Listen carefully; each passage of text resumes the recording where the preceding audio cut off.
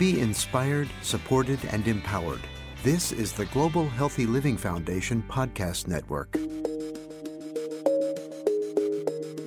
Hello and welcome to Talking Head Pain, the podcast that confronts head pain head on. I'm Joe, your host, and I'm here in Austin at the American Headache Society. I'm sitting with Dr. Nye, who's going to share some of the exciting things that she's learning about at the conference today.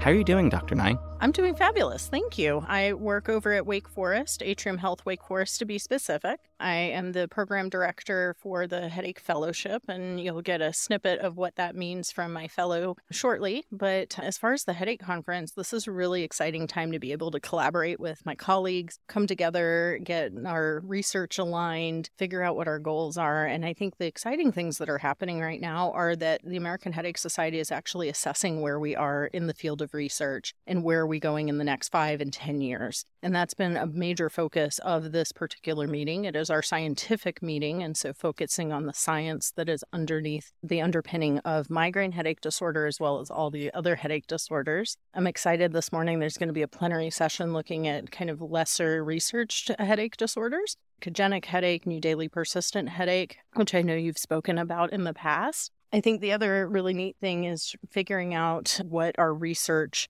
initiatives are. So looking at the diagnosis, the animal model, the basic science model of the research that's going on in the space of headache and migraine specifically. Dr. Nye, can I ask you a follow-up question? So you were talking about the American Headache Society reviewing a 5 to 10-year strategy. What does that mean to patients?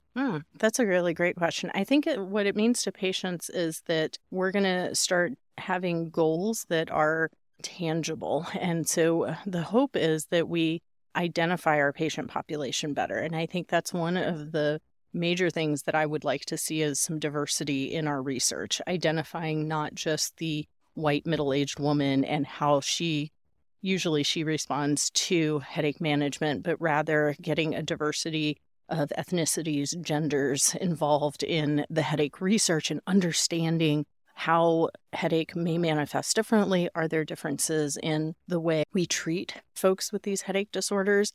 One of the goals was actually to evaluate how we optimize headache diagnosis and management. And within that categorization, they're looking at developing strategies for how do we identify if a patient responds to one therapy versus another. And some of this may be AI-based, some of this may be genetic-based. So this is the opportunity to do that research and figure out how do we identify our patients that are going to respond to things rather than having we have to go through step 1, step 2, step 3 and see how medications work. That's a really interesting piece of information, particularly the AI. I saw that there was a session about AI. Were you able to attend that? Unfortunately, I have not. It is on my list to listen to, hopefully very soon. Very good. Is there anything else that you wanted to share with our audience while we're together? I think raising awareness that headache has a subspecialty fellowship program and how to get people interested, that we train folks that have come from internal medicine backgrounds as well as family medicine, neurology, and psychiatry, that folks should be starting to get interested in medical school, maybe even before, but encouraging folks, especially those younger in the audience that are thinking about medical education, interested in this space as being something that's worth taking the effort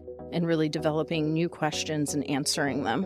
Much like my fellow has, coming up with new questions and hopefully coming up with answers over the next coming years. Awesome. Well, thank you so much for spending this time with us. I know that our audience will appreciate the insights that you shared. Thank you.